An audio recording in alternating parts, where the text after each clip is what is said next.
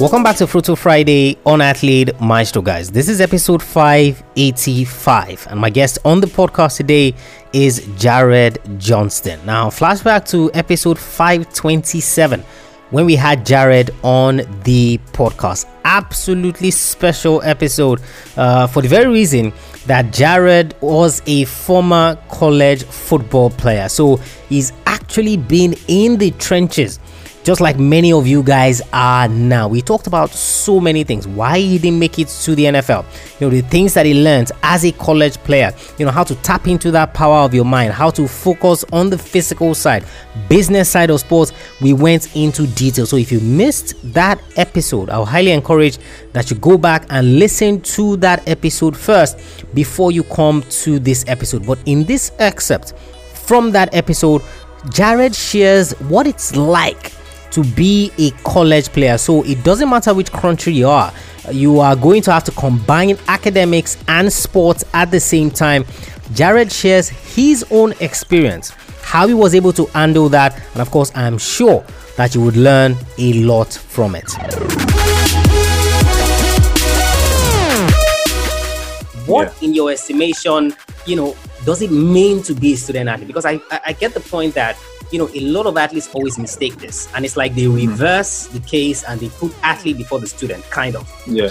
What would you say in your estimation it means, to be a student athlete, to excel as a student athlete? So for student athlete, I think, of course, it's when you have the experience of being a student athlete, especially at a college level, it's really somebody who's able to multitask, somebody who's able to be intentional, and being able to focus and block out distractions. But for me, I believe there's different tiers to a student athlete because, like, in reality, and I'm going to use football because that's what I played, but being a starting quarterback and compare yourself to somebody who's a third string quarterback, I feel it's different when you're talking about student athletes because as a starting quarterback, you have more responsibility on your plate.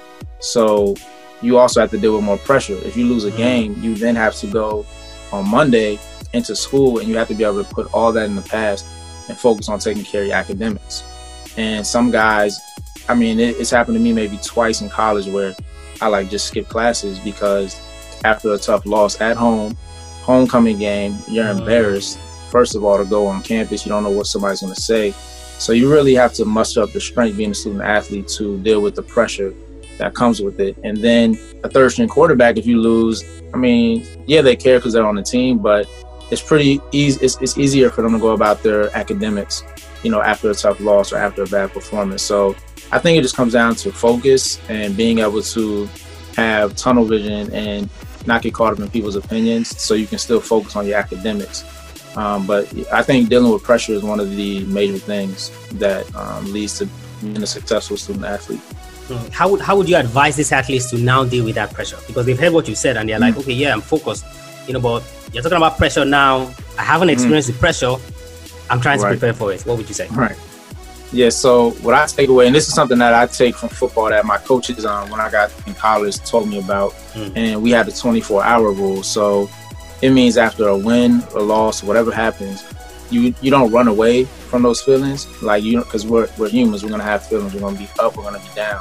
So you take those feelings and you just really immerse them and sit in those feelings for 24 hours. But after that, you don't think about it at all. And what it does, it gives you the opportunity to really, think a lot and really reflect on what you did, what you didn't do.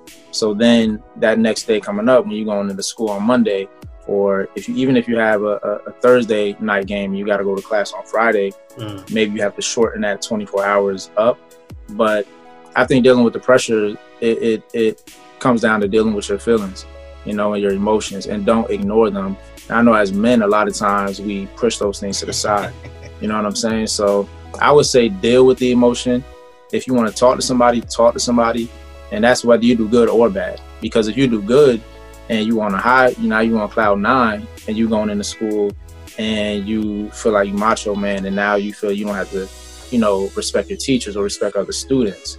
That can carry over from week to week. So accept all the feelings and then know that after that 24-hour rule, it's a brand new day and a brand new week, and you just got to change your mindset to focus on the next task.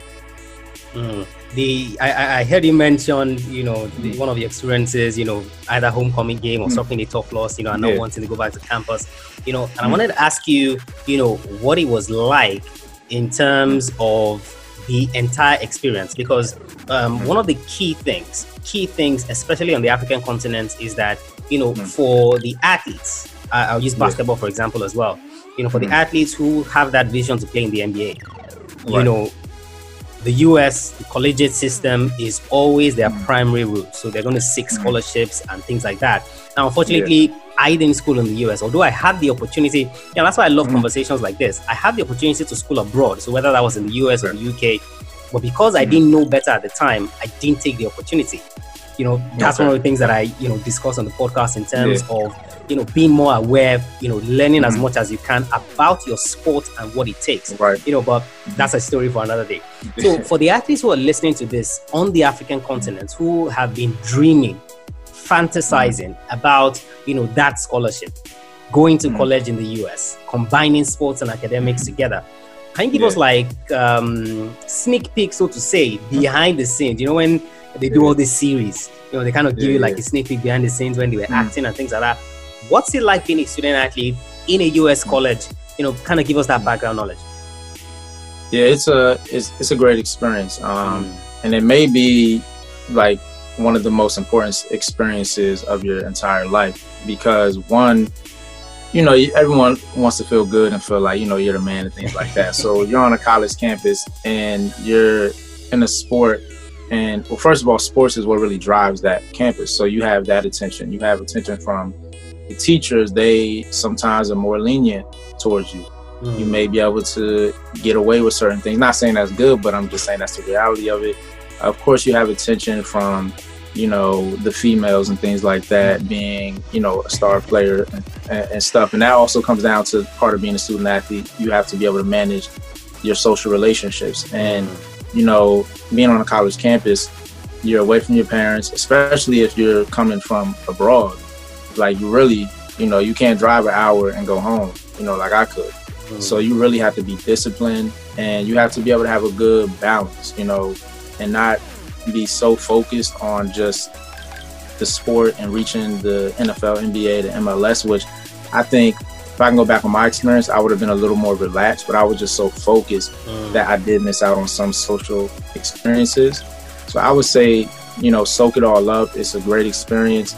If you had the opportunity to play in college, I mean, you definitely should not pass it up, because you get to travel, you get to, get treated just like a king, basically. So it's a great feeling, especially if you go to a major school where that's like on Saturdays, everybody's watching you play.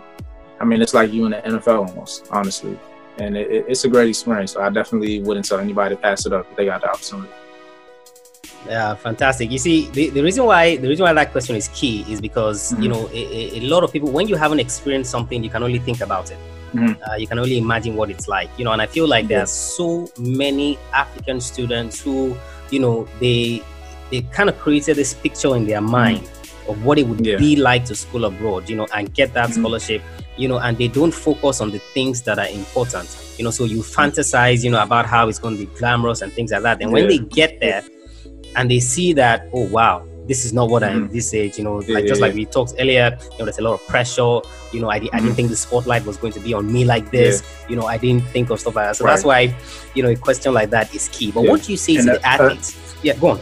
No, I was going to chime in. Another aspect of, if you come to America and play college sports, I'm not sure how it is over there, like as far as the seriousness when it comes to off-season workouts. I mean, during the season, you get on a college campus, it's a job. It's strict. I mean, you got workouts 5 o'clock in the morning, and then you're doing running, you're doing cardio, all that stuff, lifting. Then you go to eat, and then you have a class at 8 a.m. Like, you might not even be able to shower before you go to your 8 o'clock class. And then you got, classes up until whatever time.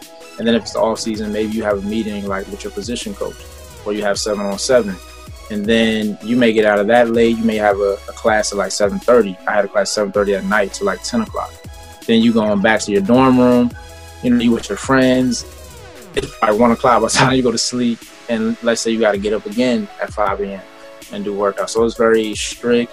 During the season, your time is really constricted because you got so many responsibilities. You got school, football, you have meetings. When you're traveling, you may miss some classes and things like that. So you really got to stay on top of your schoolwork, and then throw in if you have a girlfriend or something.